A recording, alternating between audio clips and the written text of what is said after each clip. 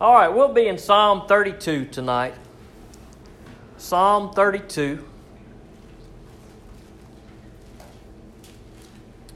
Just the first 6 verses. I know I've probably preached through this psalm before, but there's a good message here for us, a good reminder for us as we look at this psalm. This is one of my favorites. There's probably for all of us, we probably have those favorite chapters, those favorite passages, those favorite verses that we just kind of come back to. Those verses that at some point in time in our life, they really spoke to us. Maybe there was something going on in that particular moment, and God was able to work through His Word by the Holy Spirit to speak to us through a certain verse or a certain chapter. And for me, this is one of them. This is one that I find myself coming back to from time to time. It's a good reminder. It reminds me where I am as a sinner. It reminds me my need for the Lord. It reminds me of just how bad of a condition sometimes that our sinfulness will get us into.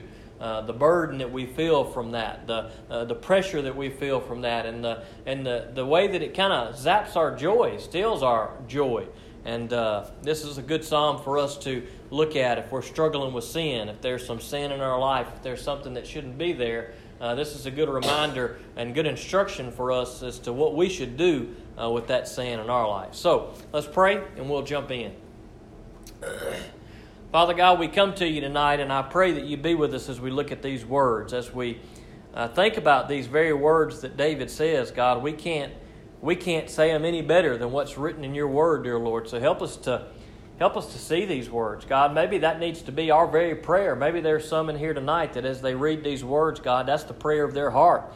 That's what they want to say, and maybe they didn't have the words to say it. So God, let us just use your words. There's nothing better that we can use, God. And I pray that if there's some sin in anybody's life tonight, in any of our lives, God, something that we're struggling with that shouldn't be there, maybe that conviction's already there in our heart. And God, maybe these verses are being brought to our attention tonight for that reason. So I pray that the Holy Spirit would do the work, dear Lord. Let us hear what we need to hear from these verses. And if we're living in sin, God, let us be repentant of that. Let us come to you and seek you. And let us leave this place tonight with joy in our heart. And I ask these things in Jesus' name. Amen. As we read Psalm 32, it's a Psalm of David. Now, as you read about the life of David, you know that he had at least one major sin that's kind of the most well known, and that is that he commits adultery with Bathsheba. So David knew very well what it meant to sin, and sin in a mighty way. I mean, this was a big sin. David was the king of Israel. He was the man that God chose to lead that nation after Saul, who was a bad king to him. And here was David, who was to be a man of God, but was caught in this horrendous sin. And David is pretty well known for that. So when we read these prayers of David, or these words of David in the Psalms, where it talks about his struggle with sin or the burden that he feels from living in that sinfulness, we know that David knows what it's like to sin greatly against the Lord. And we too may sometimes sin against the Lord, even though we may be His children. It may be that there are some in here tonight that you've never put your faith and trust in the Lord, and you've never come to the Lord and got that grace and got that forgiveness. Or perhaps there are some of us that, we've received that grace, we've accepted Jesus Christ, but maybe there's some sin that we've allowed to creep into our life that's really affecting our relationship with God, and it also affects our relationships with other people. In verse 1, chapter 32, verse 1, David says, "How joyful is the one whose transgression is forgiven, whose sin is covered. How joyful is the man the Lord does not charge with sin, and in whose spirit there is no deceit." Now that is a joyful thing. If you are in this room tonight and you have come to Jesus Christ and you have asked Him to forgive you of your sins and you've made Him your Lord and Savior, you know exactly the joy that I'm talking about. You know that joy that comes from all of a sudden knowing the truth, knowing in that instant that you're a sinner, but knowing in that instant that Jesus loves you, knowing that in that instant that by His blood that was shed, by His death on the cross, that when you come to Him and ask Him to forgive you, when you follow Him, when you accept Him as your Lord and Savior, all of those sins are forgiven. And there is a joy that cannot be explained. You cannot explain that to an unbeliever. You cannot explain that joy to someone who has never experienced it. Now, David has experienced that joy. He says here, how joyful is the one whose transgressions are forgiven. It's a beautiful thing when we realize just how sinful we are, but just how gracious God is. We can't fully appreciate how gracious God is until we fully realize how sinful we are. Now, David got that. David understood that.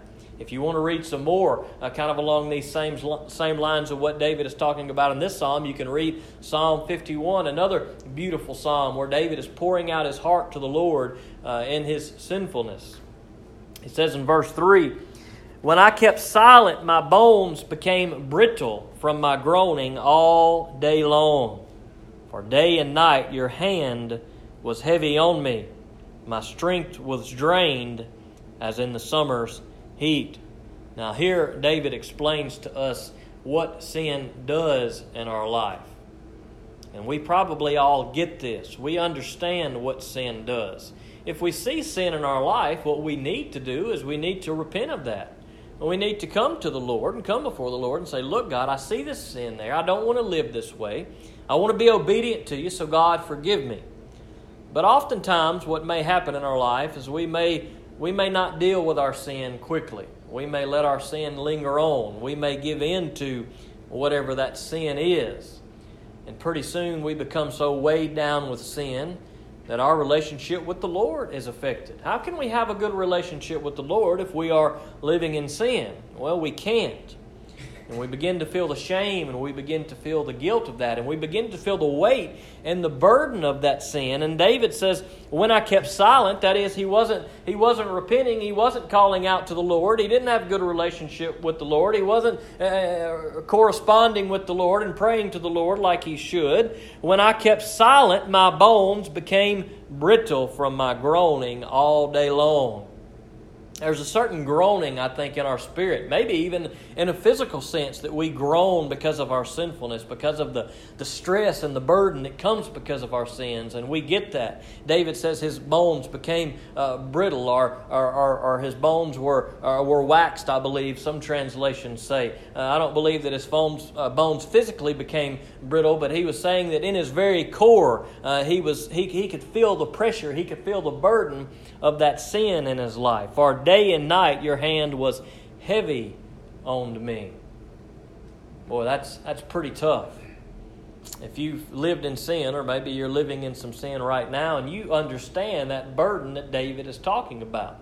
Maybe you feel the very hand of God down on you. You feel that conviction because you know you're not living the way you should be. You know you're doing something that you shouldn't be doing. You know that sin is more important to you than God is to you in this point in your life. And you feel that. Your spirit groans when you get in that way. You understand that burden. Some of you possibly have experienced that before. And David was experiencing the hand of God. It was heavy on him. God's hand is wonderful when it's lifting us up and we are in the comfort of His hand and the protection of His hand. But it's a fearful thing when we feel like God's hand is pressing upon us. And that's what sin does to us. It affects our relationship with God. God wants us to draw near to Him. He wants us to be obedient to Him. He wants to be a shield to us. But oftentimes we begin to get caught up in sin and we feel God's hand heavy upon us. David says that his strength was drained. It is draining.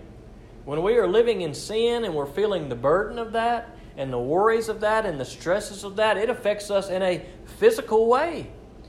We probably can't sleep as good at night.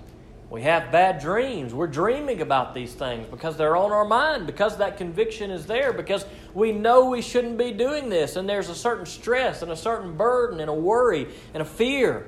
All of that comes upon us when we are living in sin, and David was feeling that. He was feeling it to his very core. He felt the hand of God pressing down on him in this situation in his life. For day and night your hand was heavy on me, my strength was drained as in the summer's heat. Selah. And then I acknowledged my sin to you, and did not conceal my iniquity. I said, I will confess my transgressions to the Lord, and you took away the guilt of my sin.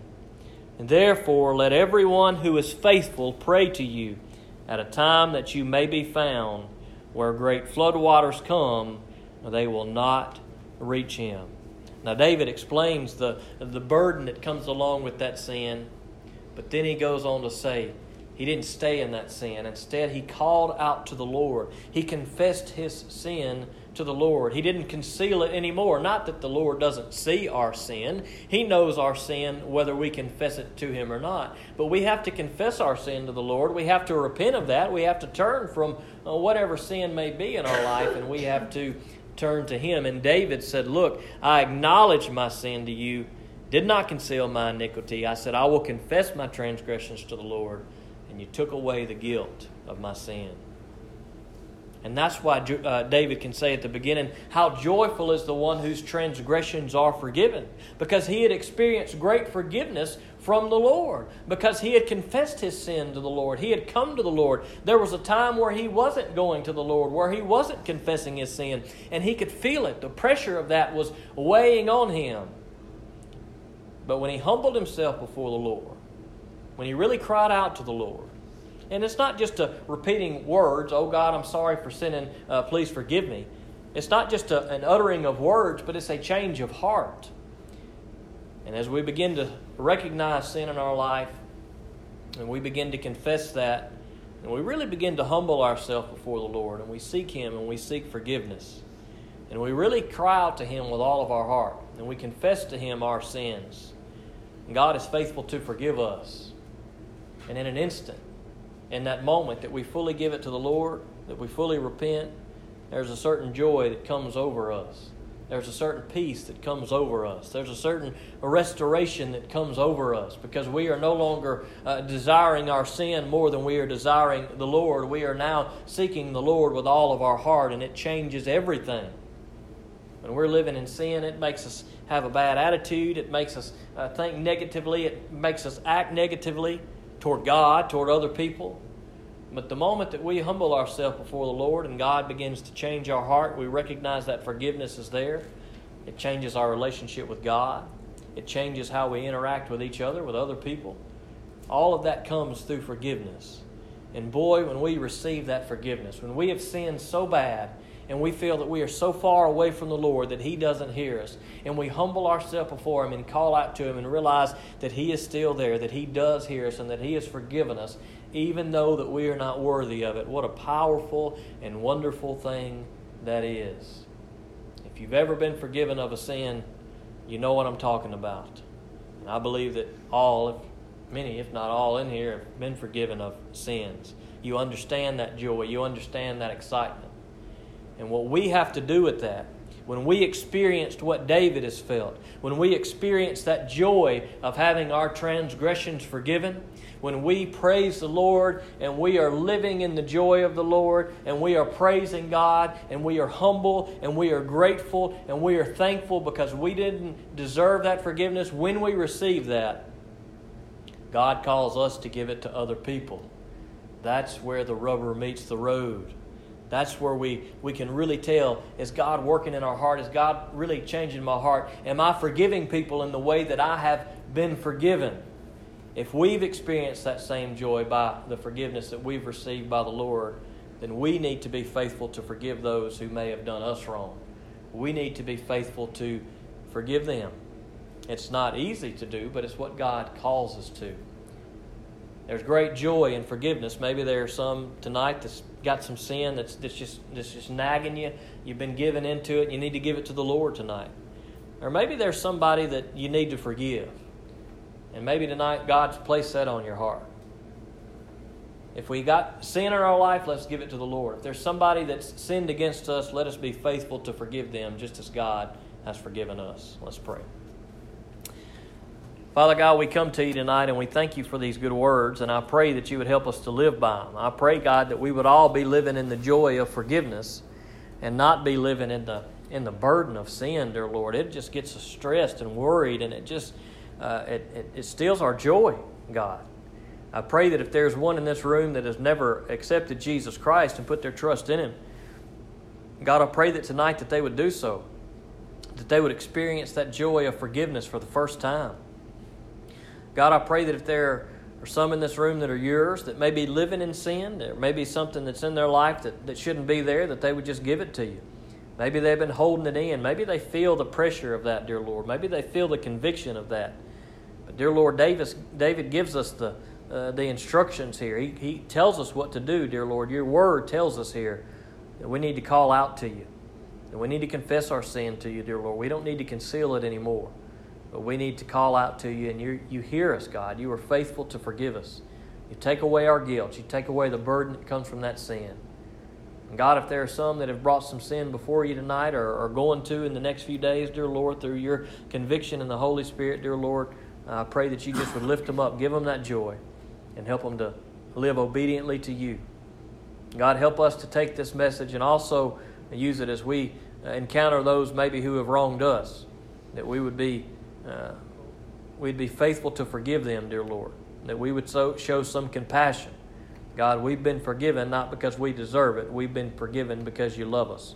So God, help us have your love and help us to have your compassion and forgive those who may come against us, not because they deserve it, dear Lord, but because we love them. And I ask these things in Jesus' name I pray it. Amen.